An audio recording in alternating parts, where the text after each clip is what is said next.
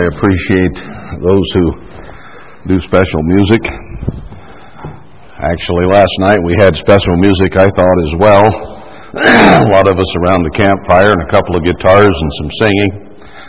And very, very, very pleasant and nice to be able to enjoy that together.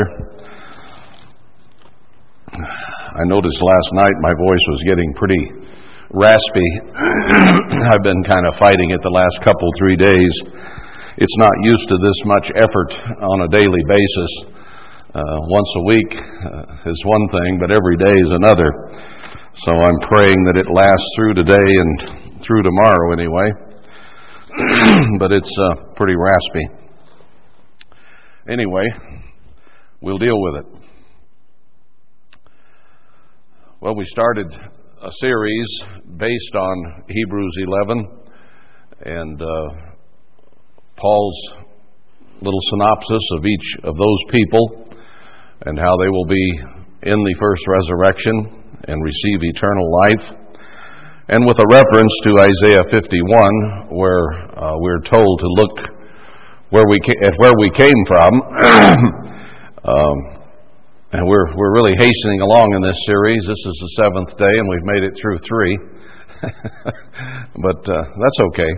However long it takes is all right, because now we're coming up to Abraham and Sarah. And here in Isaiah 51, I read the other day, but he says, "Hearken to me, you that follow after righteousness, you that seek the eternal. Look to the rock whence you were hewn, and to the hole of the pit whence you were digged. Look to Abraham your father, and to Sarah that bore you, for I called him alone, and blessed him, and increased him." And then he goes on to say how he will comfort Zion in all her waste places, and make her wilderness like Eden, and her desert like the garden of the eternal. And I think I went on down and showed that the timing is right here at the end. It's not the millennium. It's a time when he's about to shake the heavens and the earth and so on. So what is prophesied here is to happen here very shortly, where God makes an example of his church for the rest of the world to show that if we obey, he will bless. And we are to look to him and believe him when he says he is a rewarder of them that diligently obey. So he gives us specific instruction to look to Abraham and Sarah, who are 2 of the monstrous examples in the Bible and in the past, and Abraham, who became the father of Israel, and the father of the faithful, as it's put. So this is a huge example for us to consider, and quite a little time is devoted to Abraham and to Sarah, even in the initial write-up in Genesis, and then throughout the Bible, of course, they are mentioned over and over again. It is so outstanding, if you will, for anyone to truly obey God, to truly put God first in his life. And there aren't many examples of that throughout history. Just a few. So, if any of us can begin to live up to what our forebears did, and the classic, truly good examples in the Bible, that puts us in a special category with God, because there have not been very many. And I don't mean that we're supposed to pull ourselves up by our own bootstraps and become self-righteous or whatever, but truly, unfeignedly, we need to be from the heart seeking God in every way we can, and that means a lot to him. It's easy to get bogged down in day-to-day life. It's easy to lose focus and perspective of why we're here on this earth. But the relationship between us and our Father in heaven and Emmanuel the Christ is the most important thing that there is, period. And I mean head and shoulders and hips and knees above anything else. Because it's the key to eternal life in the kingdom of God. with the kind of security and joy and happiness and lack of trouble that all human beings aspire to have but never seem quite to grasp in this life. So there is something ahead that is so much better than what we have experienced that there is no comparison whatsoever. So we have to focus. Without vision, the people perish, but with true vision and understanding, then they move forward toward eternal life. Abraham was one of those. Let's pick it up in chapter 11 of Genesis.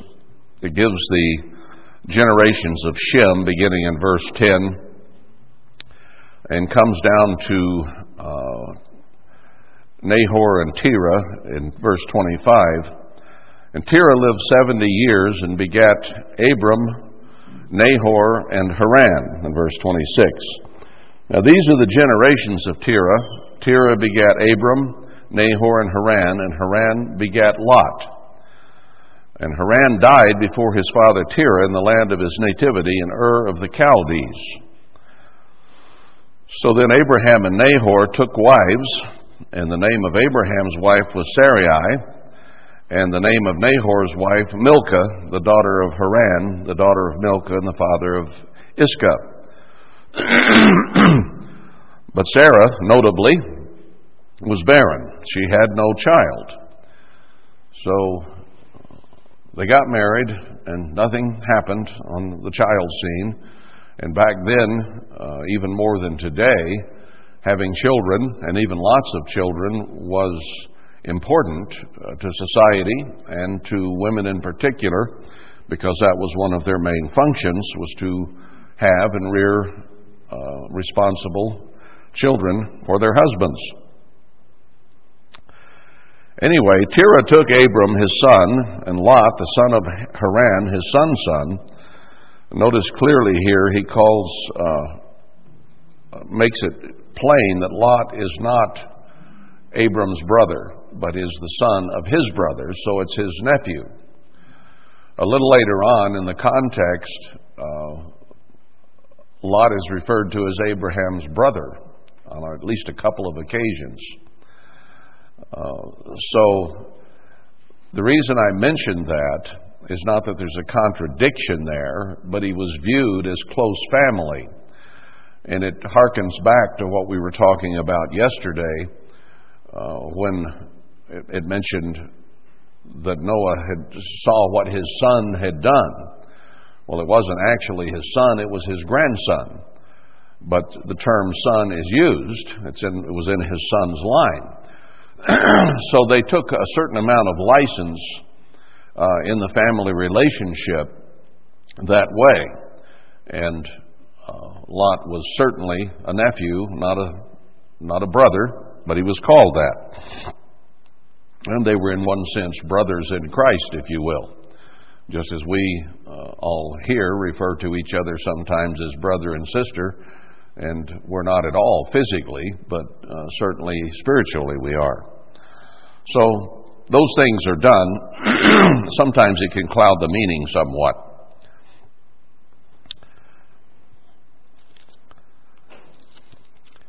Anyway, so he took Lot, the son of Haran, his son's son, and Sarah, his daughter-in-law, and his son Abram's wife, and they went forth with them from Ur of the Chaldees to go into the land of Canaan, and they came to Haran and dwelt there.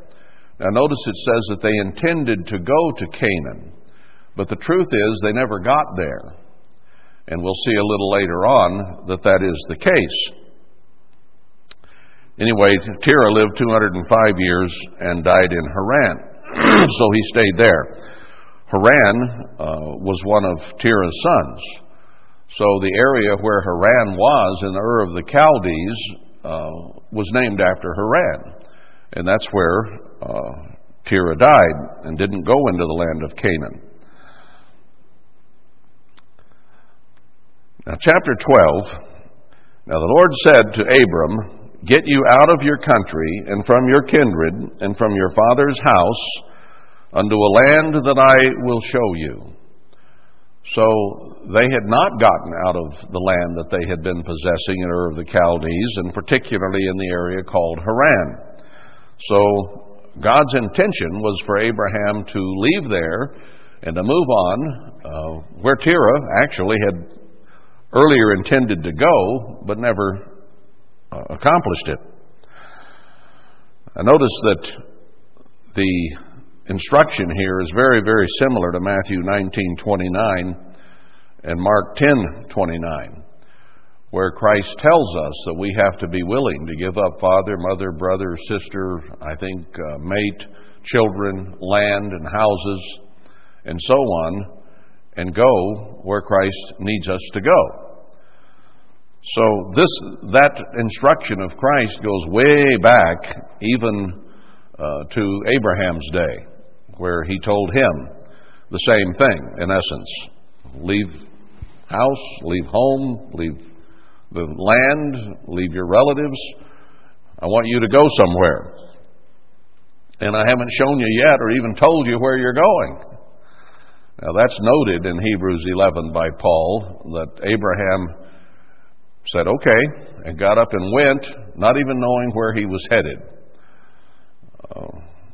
And that's not just on a trip. That was moving. That was taking everything, the whole kit and caboodle, and going. And I will make of you a great nation, and I will bless you and make your name great, and you shall be a blessing. Now this is being stated at a time when Sarai had not had any children. So this is the first clue God gives Abram that he's going to make a great nation out of him, and yet he was childless. And I will bless them that bless you, and curse him that curses you. That's a pretty nice promise, isn't it? That's incredible. Anybody that blesses you, I will bless, and anybody that curses or hates you, I will curse them. He was putting an awful lot of confidence in Abram, even at this early calling stage, because he recognized a lot of quality in Abram. And in you shall all families of the earth be blessed. What if God came to you and said, I'm going to bless the whole earth because of you? I really doubt that we're going to hear that individually. Or wait a minute. If we do what we're supposed to do, will not God bless the entire earth during the millennium because of the help that the bride of Christ can provide? There's nothing promised to any of these patriarchs that hasn't been promised to us. You and me here. So I can say this is a stupendous thing. But don't you think that after there's a few billion or 100 billion or whatever people during the millennium, that they will look at you as part of the bride of Christ and say, boy, we're blessed. Christ's bride is, she's just always doing things for us. She's serving us, she's helping us, she's leading us and guiding us. And we have certainly been blessed to be acquainted with Christ's wife. All the world will be blessed in us. So don't read this like it's ancient history and Abraham sure was a good guy. We got the same potential. And really, it's a bigger potential in that sense, because we're talking about spiritual blessing of the whole earth by spirit beings, not by a physical man whose children and children's children could be a blessing to the earth. And in many respects, if you look at, even in this modern era, at Europe and the United States, who's the one that spread Bibles all over the earth? Was it the Muslims? Was it the Chinese? No, it was the Western Europeans and Americans. And who has given more foreign aid and helped more people than anyone else, those nations, and particularly this one. We've kind of changed our tune, however, and got the big head and took the bit between our teeth. So now instead of blessing them with foreign aid and other kinds of blessings, even though that sometimes still goes on, now it's more for political favor. And now we've decided that bombs are more important for them than dollars, that the bombs will do them more good. So we become the hammer of the whole earth, and they're bombing them out. So we have departed from what God said would occur. It did occur, but we've morphed into something entirely different than what we were. Anyway, verse 4, so Abram departed as the Eternal had spoken to him, and Lot went with him, and Abram was 75 years old when he left Haran. So he took Sarai his wife, and Lot his brother's son, and all their substance that they had gathered, and the souls that they had gotten in Haran, and they went forth to go into the land of Canaan, and into the land of Canaan they came. Now Terah had made a threat to go there, but he stayed in Haran. Now Abram was told to go there, and he headed there, and into the land he came. He makes a point that he actually did what he had been told. It's one thing to intend to obey God. Good intentions pave the road to where? I've heard all my life. No, we got to do what God tells us to do. And in this case, Abram, he still is called, followed through and did what he was told. And he passed through the land to Shechem, unto the place of Morah, and the Canaanite was then in the land. So I went here yesterday a little bit, showing that Canaan, the son of Ham, was the one who was cursed, and even the land that he had taken was later given to Shem. And they dwelt around and in the tents of Shem, just as the prophecy had said. So the Eternal appeared to Abram and said, unto your seed will I give this land, the land of Canaan. And there built he an altar to the Eternal who appeared to him. You'll notice as we go through that frequently when anything important occurs, Abram turns and gives an offering to God.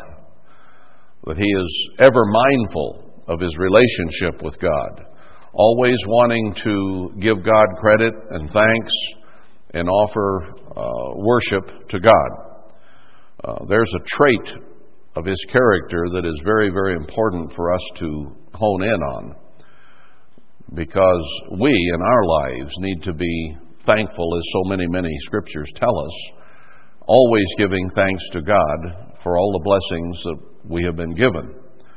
And Abram certainly had that mindset, so we can look to him to develop our own thankful attitudes.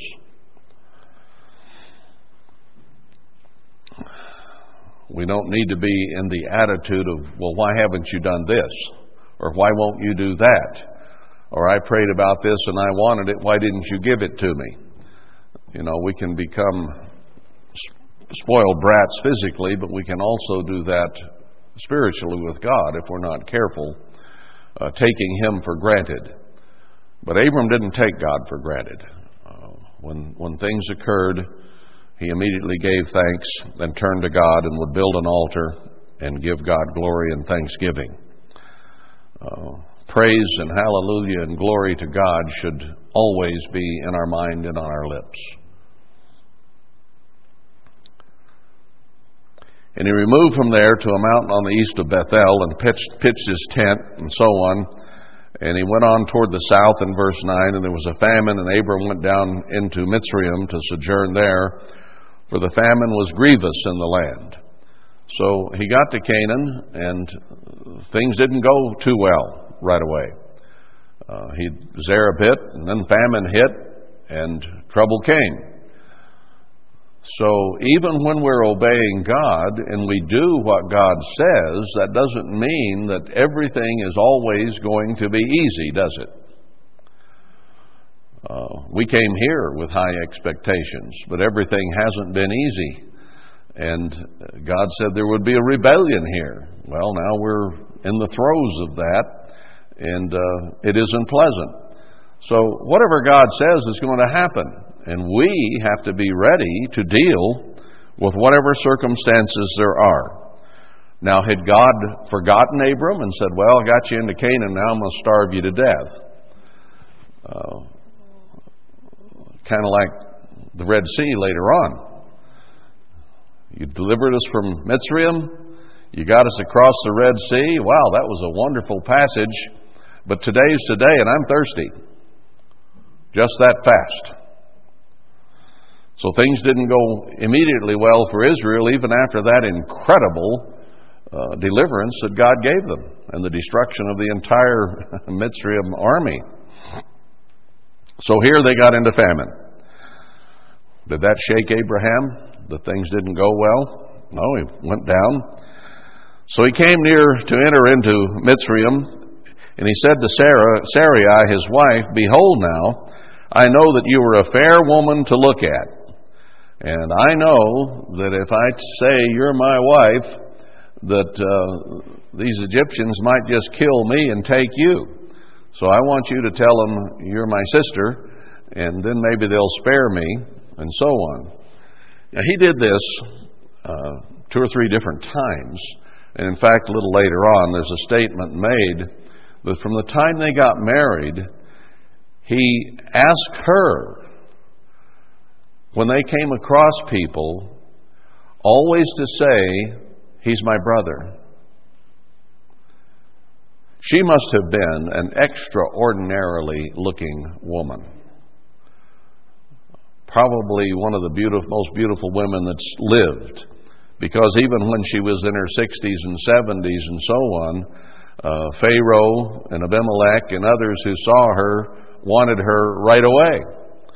And they would have their men go and get her, bring her to them. And she'd say, well, he's my brother. Now, that didn't always work out for them. And I even wonder if that might not have been a bit of a sore spot between Abram and Sarai. A woman likes to be respected by her husband. She likes for her husband to stand up for her, to defend her, to defend her honor. And what would she think? What would you think if you're a wife and your husband said, I'm not going to tell the world you're my wife. You're just my sister. I don't think that would go over too well with most of you ladies.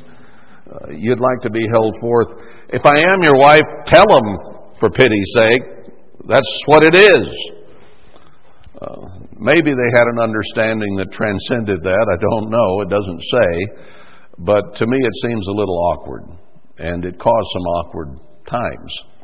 In this particular account, I won't go through and read it verse by verse, but Pharaoh sent for her, and everything seemed to be going quite well. But then he found out that was indeed his wife.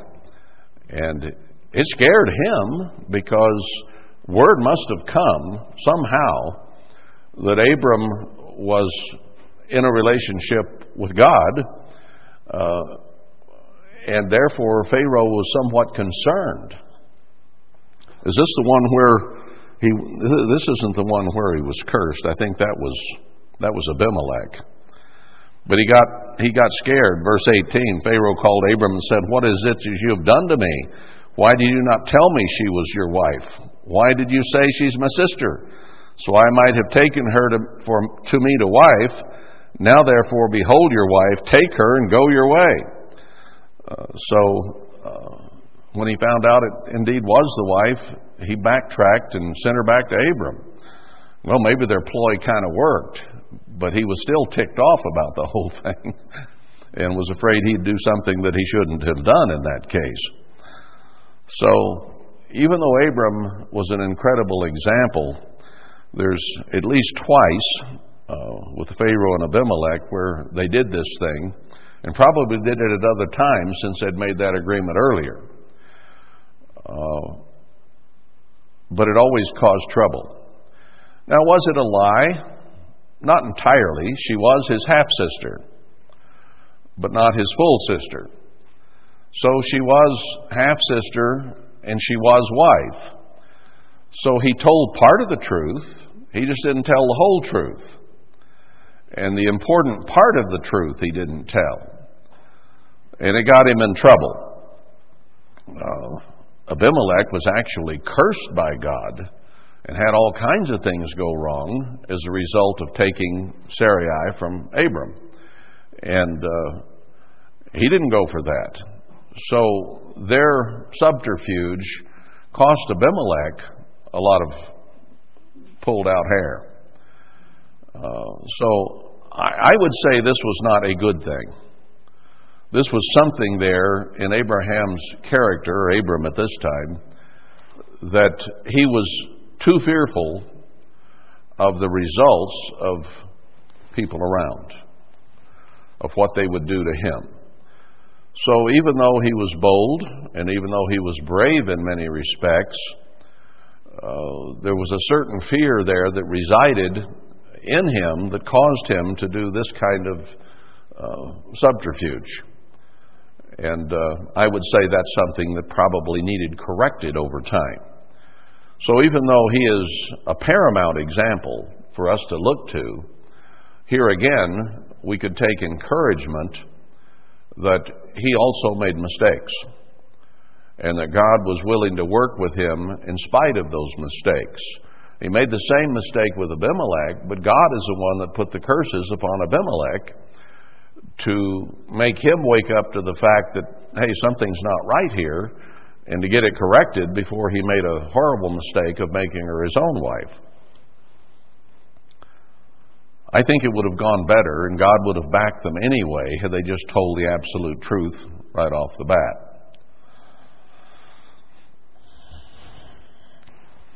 See, that's the problem with marrying a woman who is by far and away more beautiful than the other women around, because you have other men who see her and lust after her and covet her, and they do all kinds of things to try to have her.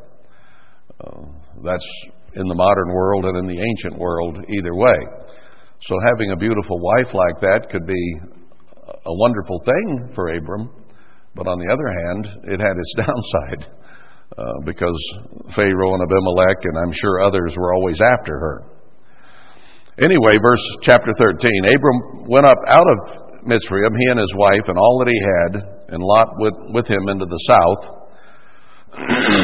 Apparently, Mitzrayim was south of Canaan, south of here.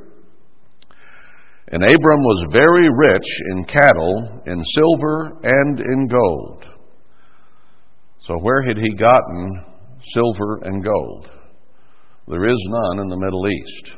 And if that's where they were, it would have had to have been imported from a long way away, down in the middle of Africa somewhere, or from over here, or from somewhere.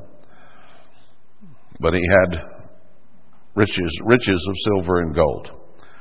And we know that in southern Utah, in this area, there is incredible, one of the biggest silver mines on earth is right there out of St. George, Silver Reef, out there where Leeds is.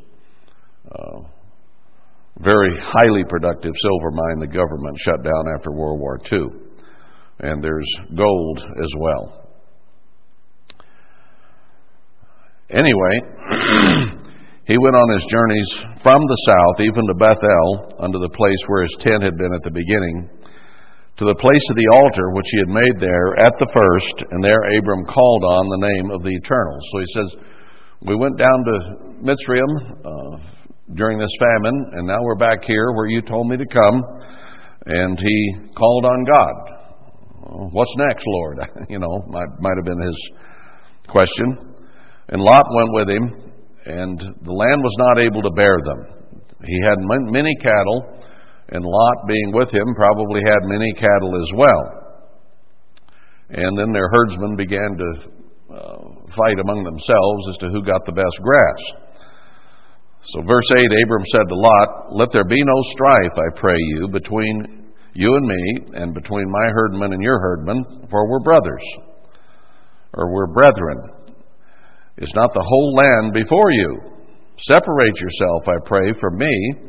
If you'll take the left, I'll go right, or if you depart to the right, then will I go left." Now here's an element of Abram at this time, he hadn't been renamed yet, of his character. He wasn't a selfish man. He didn't say, "Look, I'm your uncle, you're my nephew, I outrank you here, this is mine, you go away." Now most people would do that, and historically most people have done that, but not Abram. He said, "Hey, you get first pick, doesn't matter to me, or if it does matter to me, I'm going to set my desires aside and let you have what you wish." Now there's a peacemaker. Blessed are the peacemakers, because he was willing to give up what was there in order to make Lot happy. Now there are times to do that, there are times not to do that. In the temple of God, when Christ went in there and he found the money changers and they were making merchandise in the temple, he didn't say, "Well, this is the temple of God, but I'll back off and let you have it if you want it." So there's a time to give, there's a time to share, there's a time to give somebody first choice, and there's a time to turn over the money changers' tables and run them out. So you got to understand the context of what's going on wherever you are, whenever you are, and read the circumstances right and do what God would have you do. And it does vary. In this particular case, it was simply a matter of personal choice. They were in the land where God had them go, and there wasn't enough room for them both. So Abraham said, "You have first say." Had a very serving, giving, loving, sharing attitude. That's what we're all supposed to have. There's a reason we need to look to the pit where we came from, is to have this kind of mindset and attitude. Anyway, Lot lifted his eyes and beheld all the plain of Jordan, verse 10, that it was well watered everywhere before the Eternal destroyed Sodom and Gomorrah, even as the garden of the Eternal, like the land of Mitzrayim, as you come into Zoar. So part of Mitzrayim was a very verdant land, and the land of Goshen, where Israel settled, and they raised much cattle and so on, even as slaves. But this part of the Promised Land was a very abundant, plentiful place. Now, if you go where they say Sodom and Gomorrah were in the Middle East, kind of on the southwest side of the Dead Sea, and they say it looks like some fire and brimstone ashes and stuff are left, there's not much there. A camel have a tough time making a living right there. And I've read from the archaeologists accounts of the Middle East and of Israel in that land, and they say that there is no evidence that they've discovered anywhere that there has ever been a climate change in that area, that it has always been the way it is today.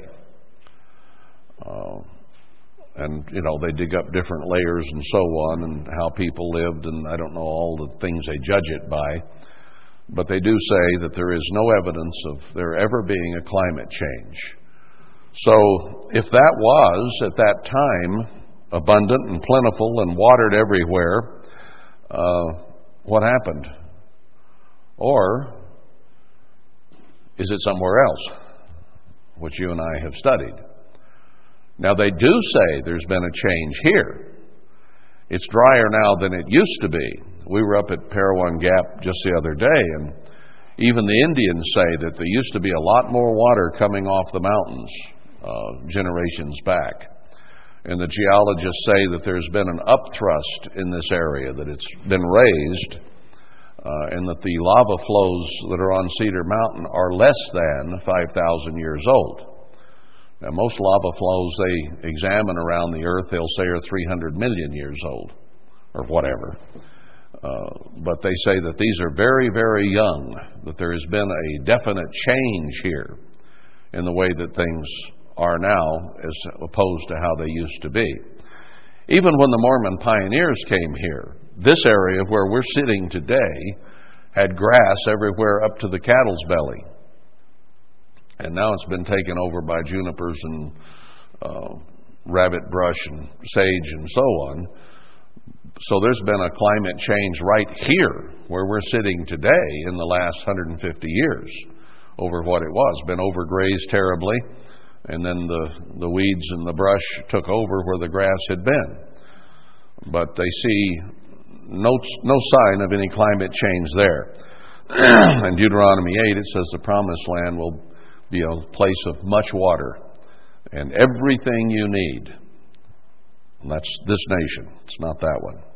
Anyway, I keep saying that, but we come across scriptures all the time that show that that was not, or is not, and was not what the Bible describes, and even right here. If the area where Sodom and Gomorrah was like the Garden of Eden, that's changed a lot over there. Because there's not much there now, where they say it was. So Lot chose the plain of Jordan, and so on. Verse 12, and Abram dwelt in the land of Canaan, and Lot dwelt in the cities of the plain, pitched his tent toward Sodom. But the men of Sodom were wicked and sinners before the Eternal. And the Eternal said, verse 14, to Abram after Lot was separated from him, lift up now your eyes and look from the place where you are, northward, southward, eastward, and westward, every direction.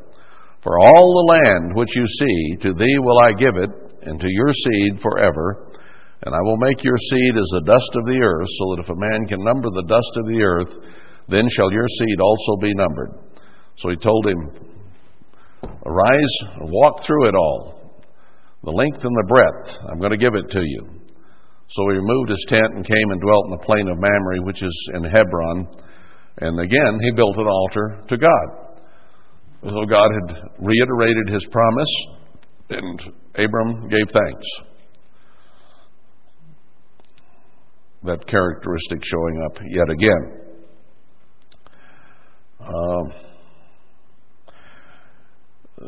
Let's see. It mentions in chapter 14, verse 3, the Salt Sea. And it's assumed, of course, that that's the Dead Sea in the Middle East. But we have a much bigger Salt Sea up north of here that stretches from eastern Utah all the way to Nevada and beyond, and did come around to the south. And then we have the Little Salt Lake up here outside of Parowan, just across from the hill of Jerusalem. So there's a huge Salt Sea here and a smaller one. So which is this one talking about? Anyway, that's apart from the character of Abraham, but just a passing thought. Anyway, here came some peoples in chapter 14 who captured Lot and his family and all the things of Lot. And then Abram heard that his brother was taken captive, verse 14, and he armed his trained servants, born in his own house, 318, and pursued them to Dan. Dan was up in the north of the promised land. So Abram had quite a retinue, 318 men of his own house. And he went up to fight and brought back all the goods, and brought again his brother Lot and his goods, and the women also, and the people. Verse 17, the king of Sodom went out to meet him after his return from the slaughter, and of the kings that were with him. And Melchizedek, that's Christ, king of Salem, brought forth bread and wine, and he was the priest of the Most High God. That's interesting that Abram went out to rescue his nephew. Now, they had had a fight in the past. Abram had given him his choice, and now Lot was taken captive, and a lot of people would have said, well, that's too bad. Now I got all the land. But not Abram. He went and took care of it. Well, Christ came. He was the king of Salem. U-Salem is the way it's spelled out in geology up here. A U, a flat area, and then the Eem, the twins, the volcanoes, that spell out U-Salem, or Salem. So Christ was the king of Salem, all the way back there. Interesting, he brought bread and wine to feed them. Now, what are the symbols of his body and his blood today? The bread and the wine. So he offered a service of bread and wine even back there to Abram after Abram had done a good deed. And he blessed him and said, "Blessed be Abram of the Most High God, possessor of heaven and earth." So God appreciated that Abram would go to bat for his brother, or his his nephew, and rescue him and take care of him. In other words, he was of service. His nephew got in trouble. He took care of it. He helped, did what needed to be done. And that service God was impressed with and blessed Abram for it.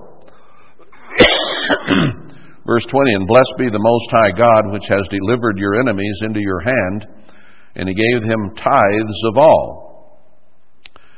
So this is the first time tithes are mentioned in the Bible, but Abram gave his tithes to Melchizedek, to Christ, of all that he had.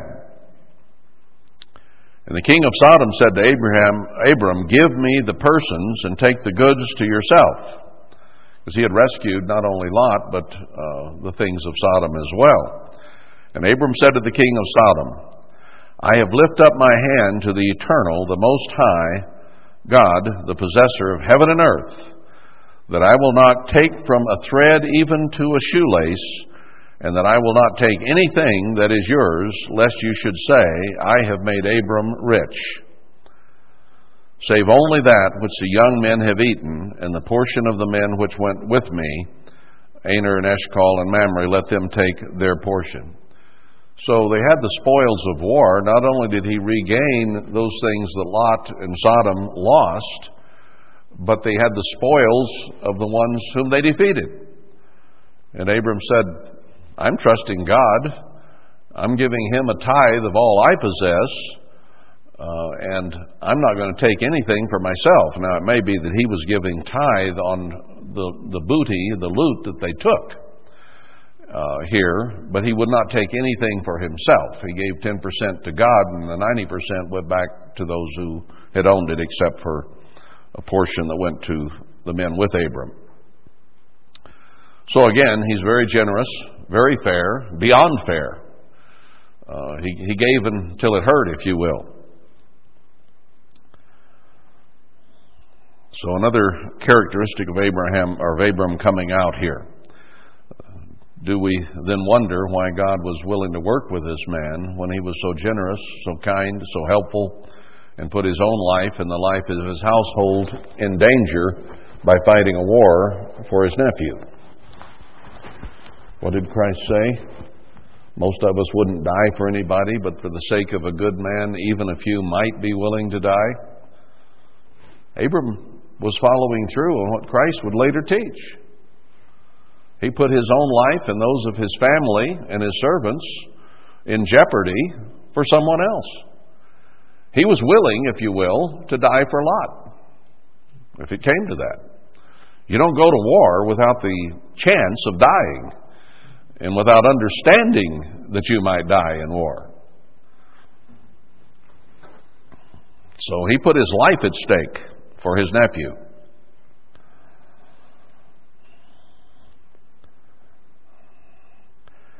Okay.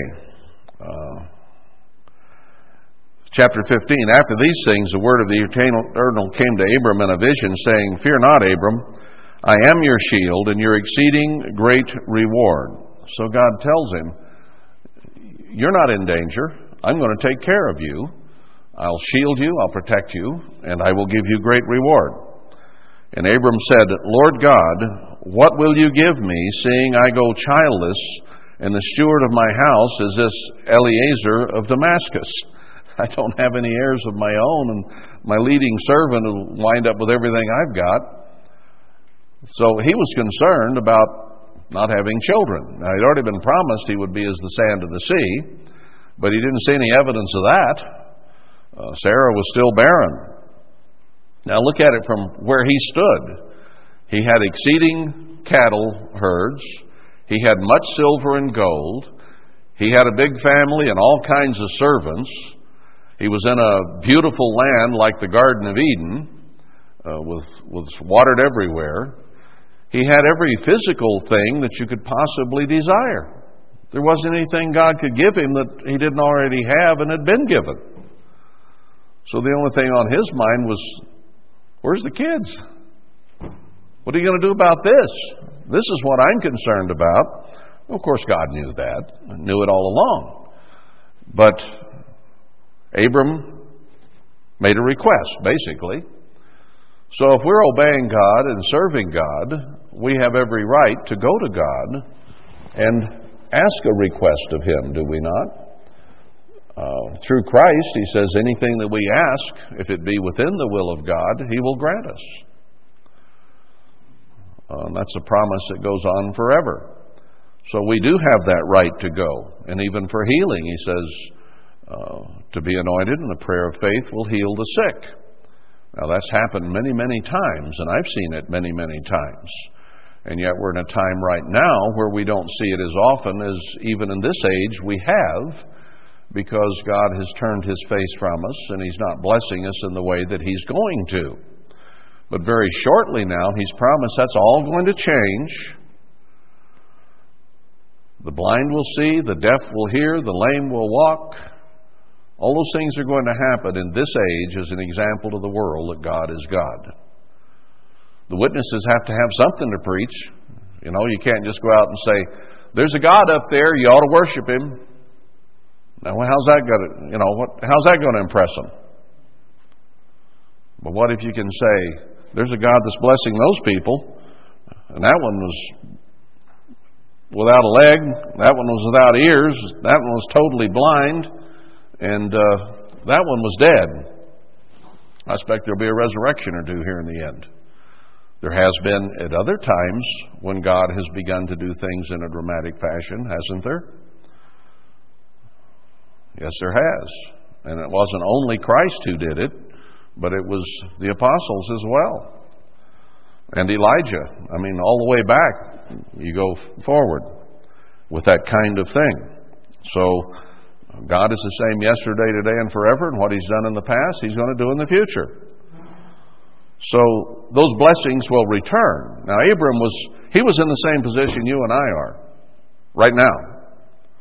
God's promised all these things. Where are they?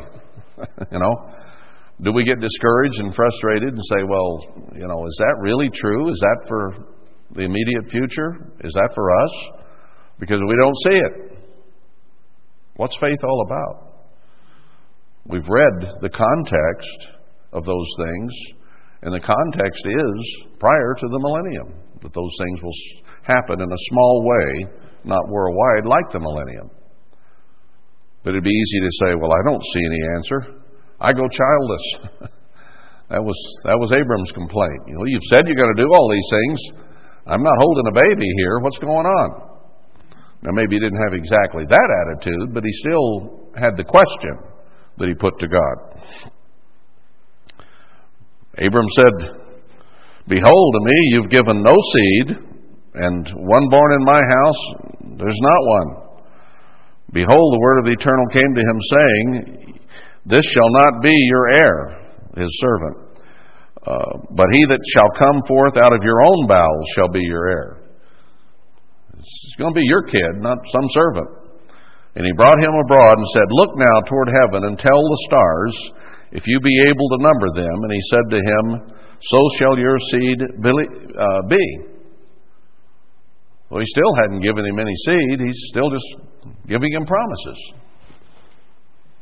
Now, this is not the first time God has made this promise to Abraham. He said it before, and still no evidence.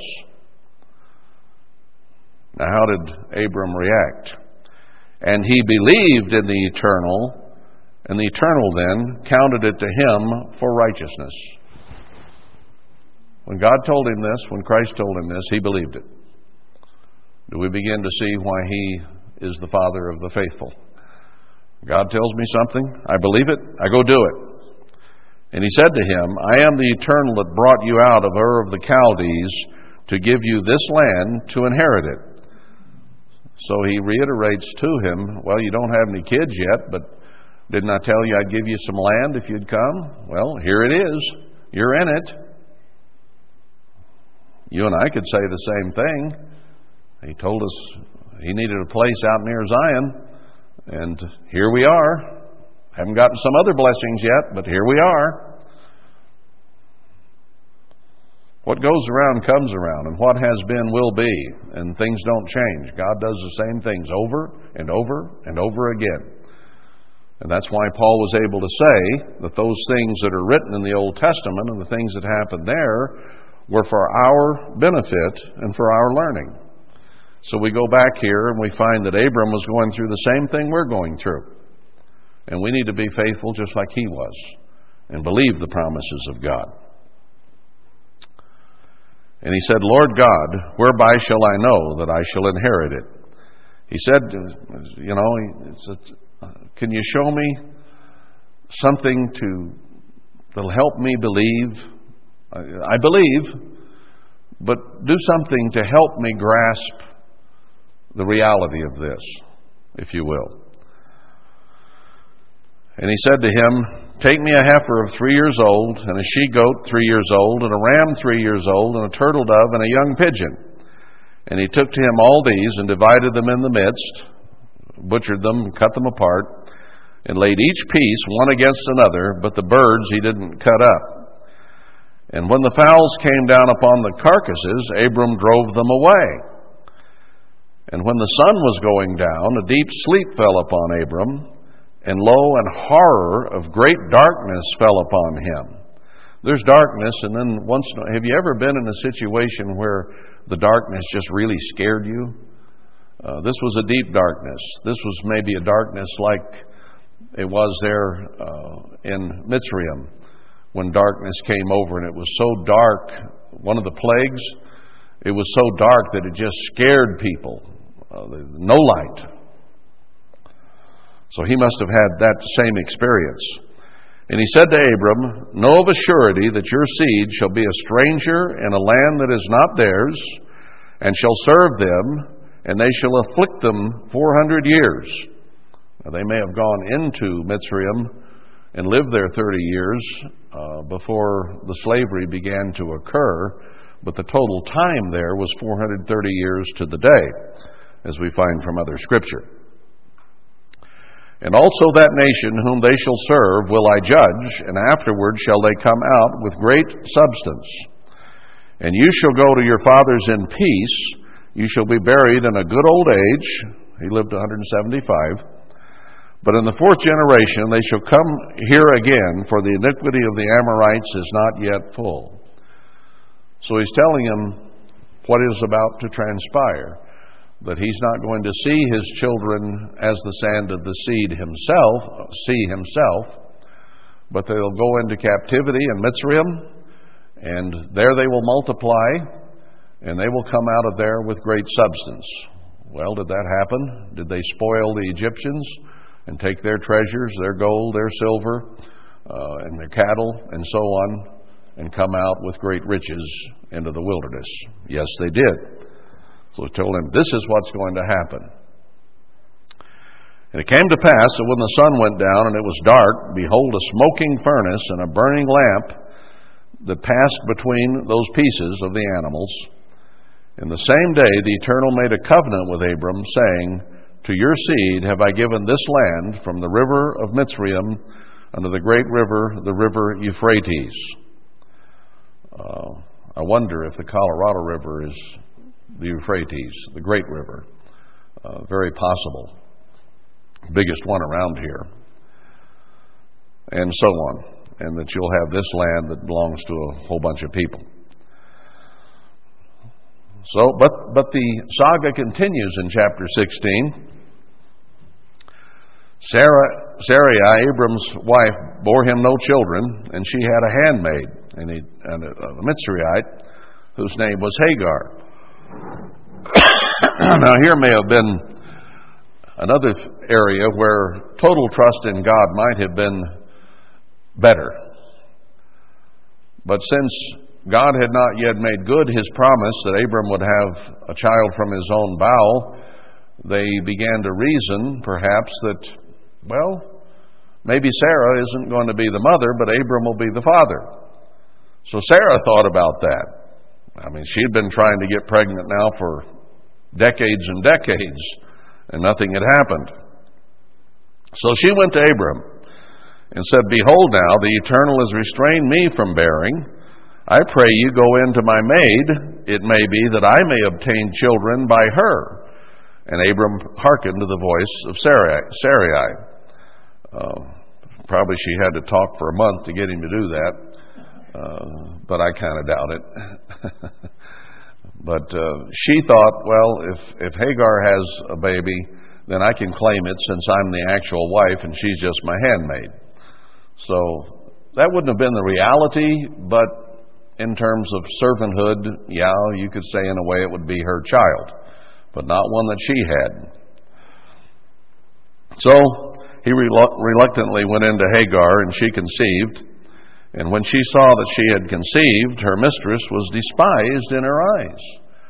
So Hagar's reaction was, "You've been trying to have a baby for years, and God shut your womb, and now I have one, or will have one, and I'm better than you." Jealousies occurred. And generally, even though God allowed polygamy in the Old Testament, the examples where you find it being done, there are always jealousies between the wives, there are jealousies between the children. It creates all kinds of problems. So it may have been allowed because of the hardness of their hearts, but it doesn't mean it was the best thing. And we'll see the fruit of this situation. I mean, right off the bat, Hagar says, "Phooey on you, Sarah, I'm better than you are. Your husband's done better with me than he did with you." And Sarai said unto Abram, "My wrong be upon you." I'm the one that instigated this, but you're the one that did it, buddy. My wrong's on you. This is your fault, not mine. So it even created then a problem between Abram and Sarai. "I've given my maid to your bosom. And when she saw that she had conceived, I was despised in her eyes, the eternal judge between me and you." Who's the one that made the problem here? It was you. I didn't get her pregnant. But Abram said to Sarai, "Behold, your maid is in your hand. Do to her as it pleases you." He said, "Hey, I'm out of this. This is your baby. You take care of this." And when Sarai dealt hardly with her, she fled from her face. So she must have laid it on her verbally, maybe physically, who knows. She was hard on her in any case. And she fled. It was bad enough that she left. And the angel of the Eternal found her by a fountain of water in the wilderness, by the fountain on the way to Shur. And he said to Hagar,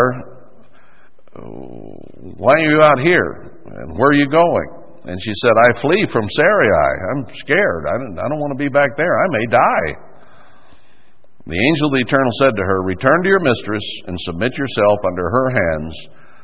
And the angel said, "I will multiply your seed exceedingly, that it shall not be numbered for multitude." Later on, he told Abram that out of Ishmael would come 12 princes, and so on. And the angel said to her, "Behold, you are with child, and shall bear a son, and shall call his name Ishmael, because the Eternal has heard your affliction." Ishmael meaning God shall hear. "And he will be a wild man, Now Abram was not a wild man, and Sarai was not a wild woman, unless she was jealous over Hagar, I guess. But maybe Hagar's background was what Ishmael took on, and because God said he'll be a wild man. His hand will be against every man. He's not going to like people. He's going to be combative. He's going to be an angry, wild person who will be violent. And every man's hand shall be against him, and he shall dwell in the presence of all his brothers. So he's going to be there, but he'll be a pain to everybody. Fast forward a few thousand years, and do you have a wild ass of a man, or the seed thereof, all over the Middle East today who are against everybody, and everybody's more or less against them? Pretty much been the case. And she called the name of the Eternal that spoke to her, You, God, see me, for she said, Have I also here looked after him that sees me? In verse 15, Hagar bare Abram a son, and Abram called his son's name, which Hagar bare, Ishmael. And Abram was 86 years old when this happened. Now, the issue was not resolved, and I suspect that the circumstances and the relationship there didn't get a whole lot better. Maybe they kind of learned to live with it, but it went on now for another 13 years anyway, in which Hagar and Sarai were at odds, and Ishmael was growing up as the only son and feeling like an only child and an only son, and probably was spoiled rotten, which was partly what led to his being a wild man, because he was going to see things turn around and he would not be the heir, and that would have been enough to make him angry. Look at Esau, and how after all that went on there, he turned against Jacob and became a very angry and violent man, because that which he thought was his was not his anymore. And that may have been part of his attitude, where he lashed out at everybody. Anyway, in chapter 17 then, we need to finish this up for today.